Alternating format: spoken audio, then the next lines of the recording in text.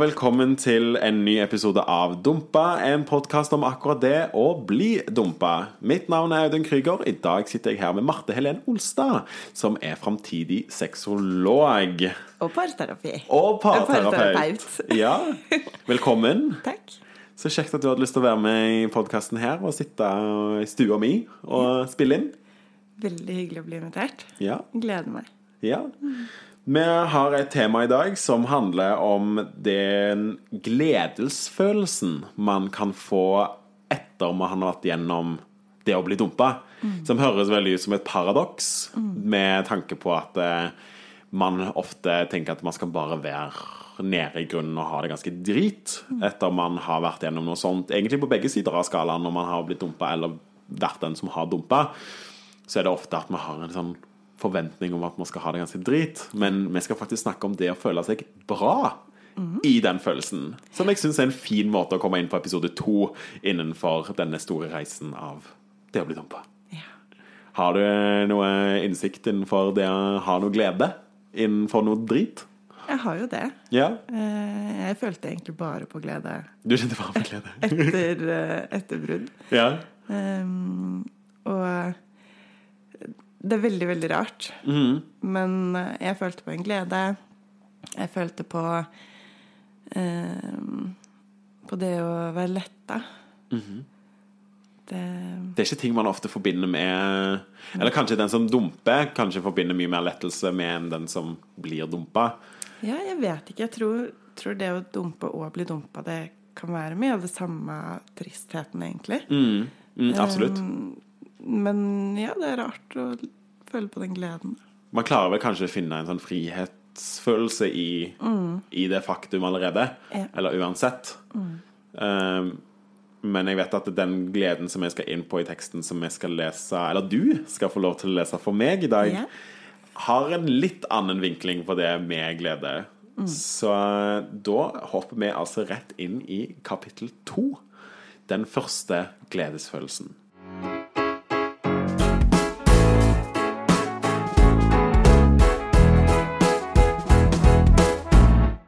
Jeg har lov til å smile. Selv bare en uke etter ødeleggende hendelsen kan ting være bra. Ting kan føles som at besværet ikke eksisterer fordi noen ganger faller brikkene på plass. Likevel har de blitt knust, kastet med vinden og er ute av rekkevidde. Det er fint. Fint skrevet, takk. Jeg tar oppdrag. Nei, det er, ja. Jeg har lov til å smile. Jeg synes den er en veldig interessant setning å skrive, egentlig. At jeg har lov til å smile. Jeg har lov. At man føler ofte at man skal ikke det. Nei, man har jo en forventning, kanskje både selv og fra de rundt den, om at man skal være lei seg, man skal sitte hjemme, se på Netflix, spise is. Ja, ikke sant? Og så skal bestevennene komme på døra med 3 glass eller 3 flasker vin og være sånn, nå skal vi på byen, du skal finne deg i knull. Ikke sånn, så skal det være den oppløftende delen. Det skal ikke være at du liksom har det fint med deg selv, at du bare plutselig sitter på kafé og har det egentlig ganske greit. Men jeg føler det ligger en del forventninger rundt akkurat det. Ja, og det tror jeg det er. Det er jo en forventning. Og når den forventningen ikke innfrir, så om man heller føler glede, og at man kan smile så kort etter et brudd, det er veldig, jeg tror det er en veldig rar følelse.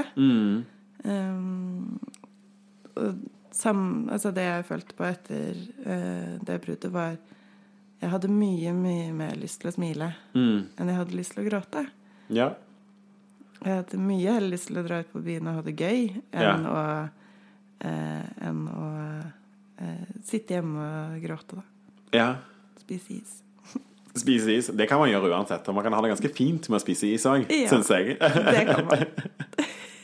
Absolutt. Har du lyst til å lese det videre? Det kommer likevel nærmere, og jeg kan begynne å sette den sammen til en dag med mening og potensiale i stedet for sorg og anger. Seven Wonders spilles atter en gang i øret mitt, og jeg danser på rommet, smilende glad. Og glad for at jeg kunne dra berg-og-dal-banen til en høyde av lykke I stedet for sorg. Hvordan går den sangen igjen?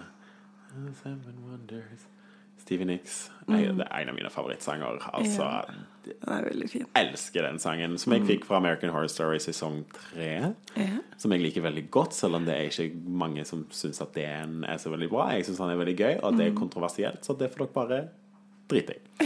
Jeg har ikke sett den gang Har du? Nei, men jeg synes den veldig gøy. Men der har det kommet den Seven Wonders inn spesielt, som jeg og jeg husker det øyeblikket veldig godt, og jeg var hjemme hos foreldrene mine på Vestlandet, ikke sant? Og jeg husker jeg var på rommet mitt hvor jeg har skikkelig skråtak da, så det egentlig ikke så veldig mye plass. Det ganske stort rom, men på grunn av skråtakene så det ikke så veldig mye plass jeg har rundt å bevege meg på for å danse, men jeg husker veldig godt at jeg allikevel tog å danse faktisk. Om det var I en sånn rar rus av liksom følelser, at det egentlig bare det liksom kokte ned til bare sånn, nå kan jeg ikke føle meg drit lenger, nå må jeg bare ha litt bra. Om jeg var naken, det var jeg helt sikkert også når jeg stod der og danset og bare jiglet alt overalt. Men det var den lettelsen som kom av å liksom kunne endelig føle litt glede, for jeg husker at da hadde jeg allerede gått ukesvis og bare kjent drit. Og den følelsen du får at tiden går så jævlig sakte, og du gjør ingenting, du har ikke motivasjon til å gjøre noe, ingenting funker. Og så plutselig så bare jeg vet ikke, det akkurat som alt bare slipper, det som kroppen bare har en sånn reaksjon, så bare nå må jeg bare nå hører jeg på og så må jeg høre en god sang, og så må jeg bare bevege meg litt og få litt gang på kroppen og virkelig kjenne da. Og det jo en lettelse, kanskje mer en sånn gledesfølelse. Danser du på rommet etter? Ja. Ikke på rommet, men jeg danset I stua. Jeg tok på musikk på kjøkkenet og lagde mat og koset meg og brukte mikrofon, eller brukte ikke mikrofon, jeg brukte stekespann som mikrofon. Ja, ikke sant? Og jeg glemte at folk har innsyn I leiligheten. Du var ikke naken, vel? Nei, men jeg hadde bare på sånn trus og bø, tror jeg. Ja. Det får gå. Ja, herregud. Det var Kan jeg spørre hvor lenge etter det var etter på en måte var det var slutt? Det var vel kanskje 3-4 dager etter. Ja, ikke mer. Nei. Det ganske kult.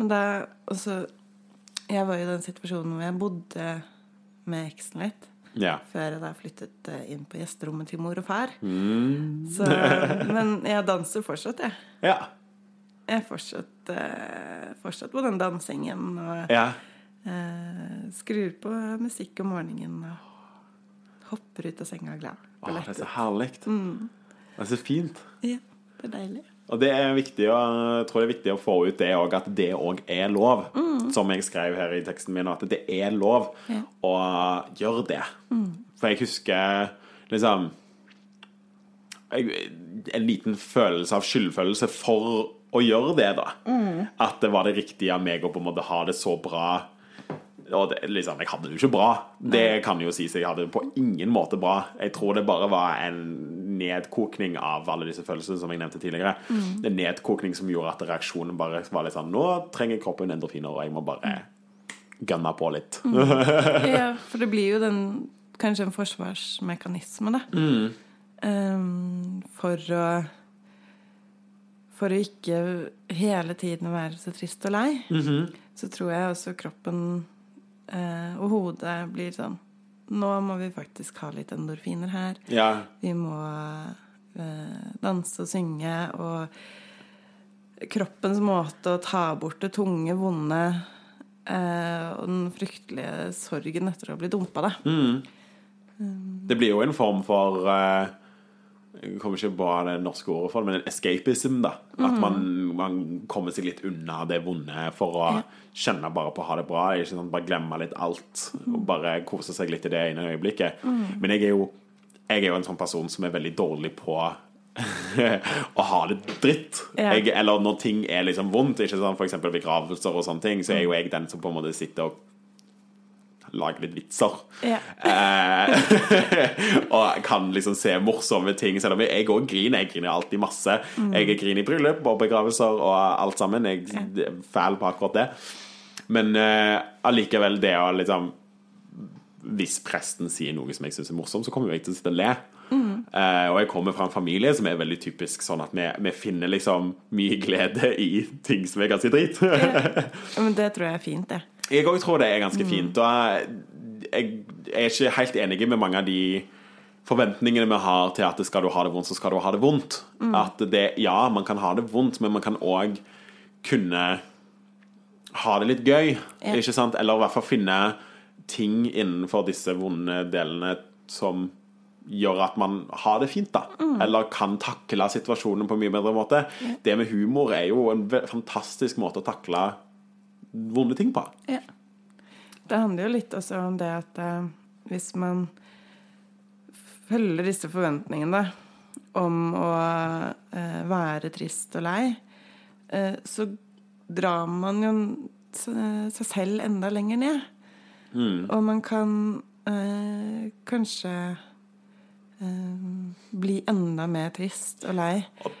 Det skal jeg love deg at jeg er jævlig flink på altså. Jeg har en egen spilleliste på mobilen som heter bare sippemusikk, som er for når de øyeblikkene hvor jeg nå vil jeg bare føle meg drit, men jeg har veldig troen på det å føle seg drit. Det har jeg også veldig troen på, at man skal kjenne på hele spektret, men da er det også veldig viktig at man får en outlet for det til slutt, at man likevel til slutt hører på Happy av Pharrell Williams eller liksom et eller annet gøy, sånn at du får opp pulsen litt igjen, at du bare ikke sitter helt og drukner deg selv. Ja, for det er en stor forskjell på det å sitte i det og føle på de vonde følelsene. Det er sunt å gjøre.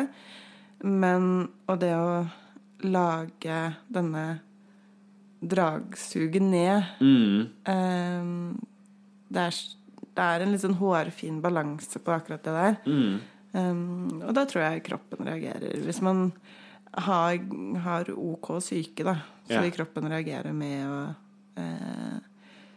føle på litt glede plutselig. Ja, men jeg husker en ting som jeg tenkte veldig mye om, var det å på en måte tørre å gjøre det. Det å tørre å høre på god musikk, eller gøy musikk, det å tørre å ha det bra, var liksom, det høres veldig rart ut, men jeg føler det er litt det samme med begravelse, ikke sant? Man må liksom tørre å tillate seg selv å ha det litt fint. For det tok meg veldig lang tid før jeg fant musikk som var mye mer liksom Seven Wonders. Det er ganske sakte likevel, og det er ganske fin. Men den er jo ikke sånn, det er ikke Happy for Pharrell Williams, fordi at det er den eneste sangen jeg kommer på akkurat i hodet mitt akkurat nå. Eller Happy C2C, eller noe sånt, som er liksom sanger som er veldig oppløftende med en høy beat og som bare kan få deg til å smile.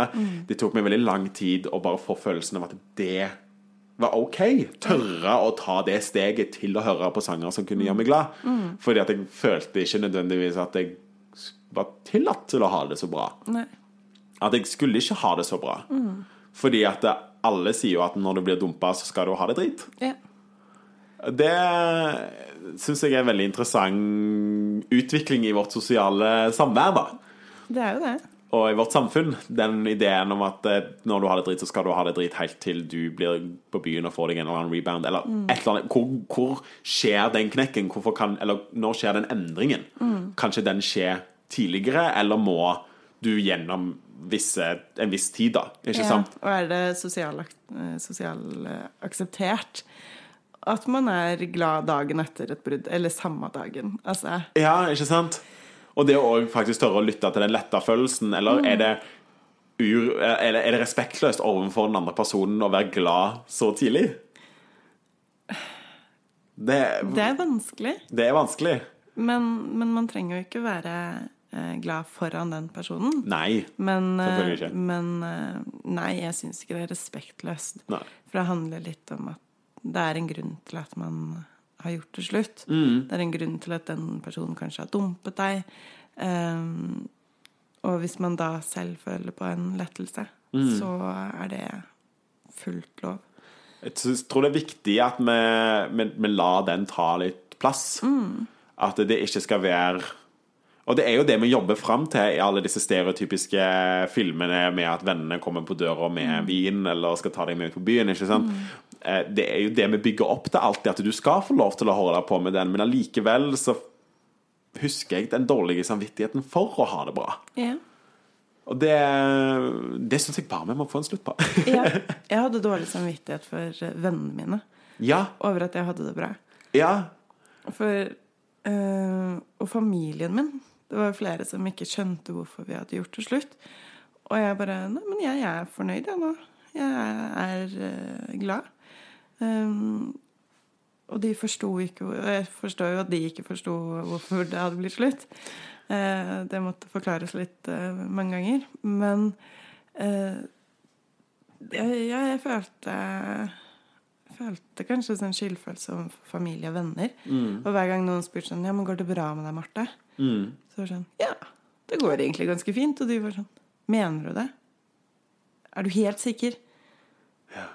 Går det faktisk fint med deg? Jeg bare, ja, det gjør det. Men for dere, hvis jeg får lov å si, dere ble jo enige når dere slo opp. Så ble dere enige, så ingen på en måte ble dumpet. Nei. Men allikevel så, og den lettelsen allikevel, ikke sant, for da det tydeligvis noen som har vært lenge etterlengtet. Men det skal ikke si at de vonde følelsene ikke eksisterte. Nei. Fordi at det jo en turnover allikevel i livet som man må ta hensyn til. Jeg har reflektert på det beste som kan skje, som fremdeles inkluderer intimitet med han. Men jeg må likevel ikke få for store forhåpninger, fordi det må være gjensidig. Men hvor fantastisk hadde det ikke vært å ha hatt et slikt forhold, selv om vi ikke anerkjente kjærester? Jeg elsker ham fremdeles, og vil oppnå det best mulige forholdet vi kan etter det som har skjedd. Ja. Akkurat denne setningene her får meg til å tenke at min reaksjon på glede var litt annerledes enn det jeg gjerne skulle gjerne blikt at den var. Ja. Fordi at her handler det mer om at jeg ser for meg en fremtid sammen. Det ikke fordi at jeg føler meg glede fordi at jeg har det bra med meg selv. Jeg ser glede fordi at jeg ser for meg at vi kan fremdeles ha et forhold i fremtiden. Ja. Et intimt forhold. Et intimt forhold, vel å merke. Ikke sant? Jeg ser jo for meg at vi faktisk kan ligge sammen, eller at vi kan ha store deler av det å være kjæreste fremdeles, selv om vi ikke sammen. Og det synes jeg det litt sånn faresignal, føler jeg. Stort rødt flagg. Det veier i vinden, altså rett over oss her. At og der føler jeg at jeg gikk litt feil. At jeg satte ikke pris på nødvendigvis meg og meg selv. Og den følelsen, det var fremdeles om han. Den gledesfølelsen handler fremdeles om han. Fordi at jeg hadde ikke klart å gi slipp på han. Nei. Og vi kan jo fremdeles diskutere om det feil eller riktig, om at det en del av prosessen og sånne ting, men jeg mener at hvis hele min glede i det øyeblikket, som egentlig kan ses på som et veldig fint øyeblikk, at jeg endelig har funnet glede, så lager jeg meg fremdeles ganske mange tanker om ting som ikke nødvendigvis kommer til å skje.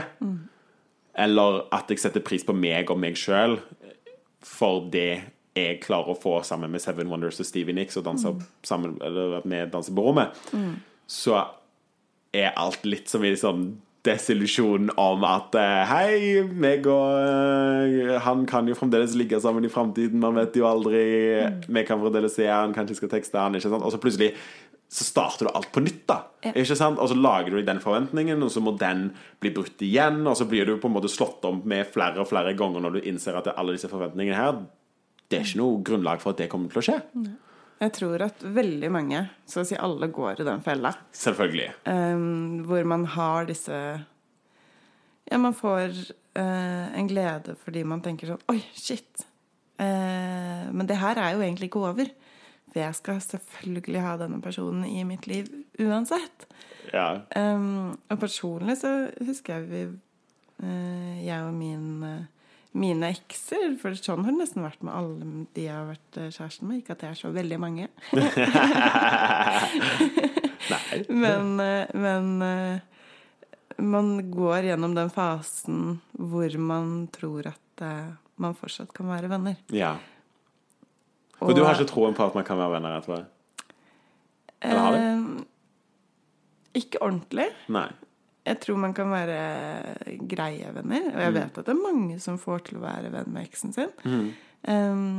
Personlig så merker jeg jo det at jeg trengte å gli bort fra han, da.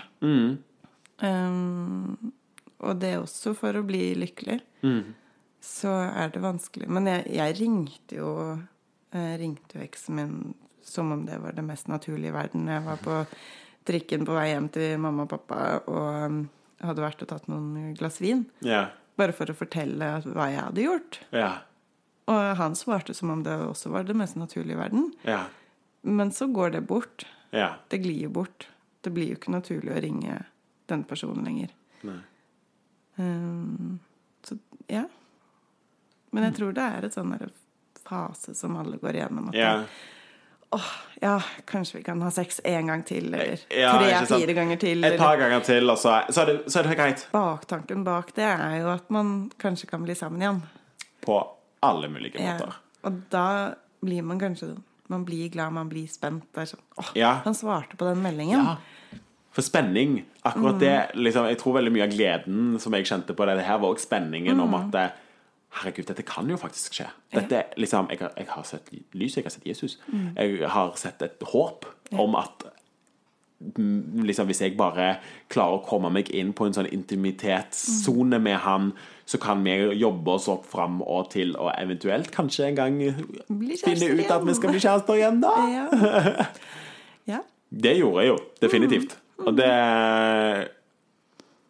det er der jeg blir litt skuffet. Eller, herregud, jeg kan ikke bli skuffet, for det var jo sånn det skjedde, og det skjer jo med mange. Det at man har en følelse av et håp om noe som kan være. Men jeg skulle jo gjerne ønske at den gleden som jeg kjente på der var for min egen del, og ikke for hans del, eller for vår del. At gleden jeg vil ha skal være fordi at jeg har det bra med meg. For jeg hadde det jo fremdeles ikke bra. Nei, det er jo veldig tydelig. Ja, det er i hvert fall tydelig. Og det som må erge meg litt, eller gjør meg litt skuffet av at jeg gjerne skulle hatt det bra. Og det tror jeg er veldig viktig at vi skjønner liksom disse tegnene litt da. At når man går gjennom noe sånt, så er det viktig å finne seg selv først før man finner mulighetene tilbake med de, selv om det absolutt mest vi har lyst til å gjøre er jo bare å være sammen med de igjen. Ja, man vil jo bare krype opp i armkroken og definitivt ligge sammen igjen. Ja. Og tekste og flørte og oppdatere den andre personen på hva man gjør da. Nettopp. Det er jo det man vil mest i verden. Man tenker jo ikke akkurat der og da at nå skal jeg bli glad på mine egne vegne. Nei. Men jeg tror man tror at man er glad på egne vegne når man kommer i det stadiet. Ja, absolutt. At man kjenner en følelse av at jeg har det bra fordi at jeg ser at vi kan ha det bra. Ikke sant? Og da blir det blir en sånn illusjonsgreie. At men det tyder jo ofte på at man setter veldig mye glede over på den andre personen. At det fremdeles er den personen der som har noe å si på min glede. At jeg ser ikke en måte å være glad uten den personen, som er et veldig vanlig liksom, symptom da, innenfor det å bli slått opp eller dumpet og sånne ting. At man føler at den eneste gleden jeg har er sammen med denne personen. Det finnes ikke en glede på en annen måte. Som er veldig dumt og veldig synd. Jeg er fremdeles tiltrukket av ham seksuelt, forguder kroppen hans og ville elsket å tilbringe en natt og prate og kanskje noe hjernedød intimitet. Det ville vært utrolig. Jeg antar vi bare får se de neste ukene. Jeg er lykkelig uansett. Ja, det står jo at du er lykkelig uansett da. At jeg er lykkelig uansett. Det er siste setningen. At jeg er lykkelig uansett. Ja. Det er jo en fantastisk understatement, holdt jeg på å si. Ja. Eller en overstatement. Det er overstatement, det heter det faktisk. Det er jo en fantastisk overstatement. Jeg var jo på ingen måte lykkelig på noen selvs måte. Jeg hadde sett et lite lys, tror jeg, om en mulighet om et eller annet. Men ikke nødvendigvis lykke. Nei.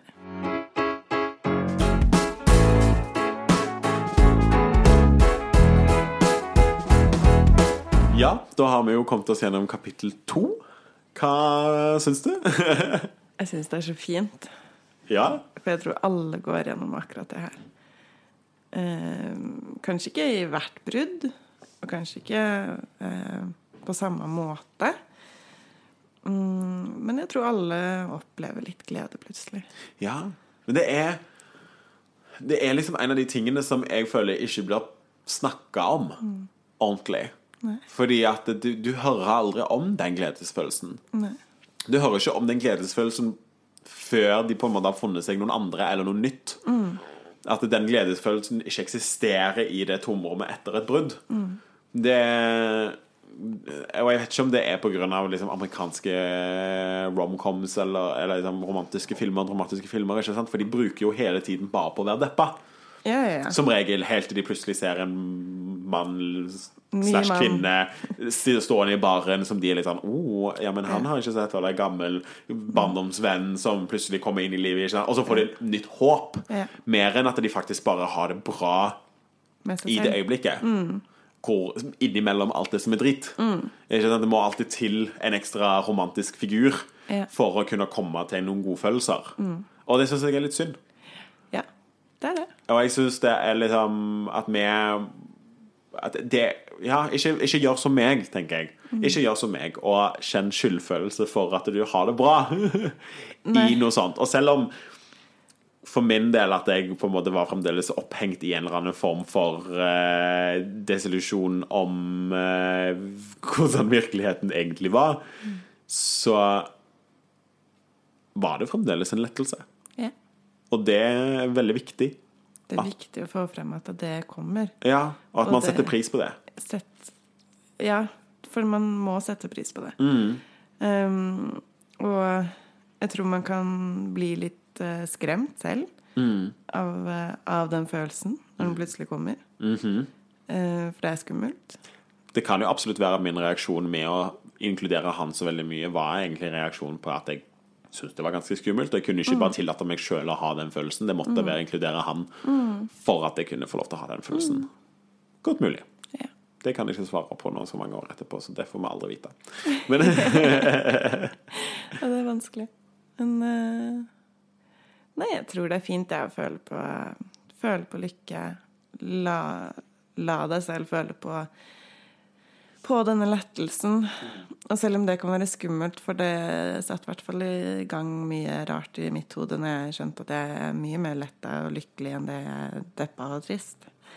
Det var litt da satt i gang en god sånn tankespiral der på shit, hva har dette forhold vært? Har det vært det er jo tydelig at det ikke er riktig fordi man har gjort det slutt, men hva var denne perioden med denne personen egentlig gått for når man kjenner på en lettelse?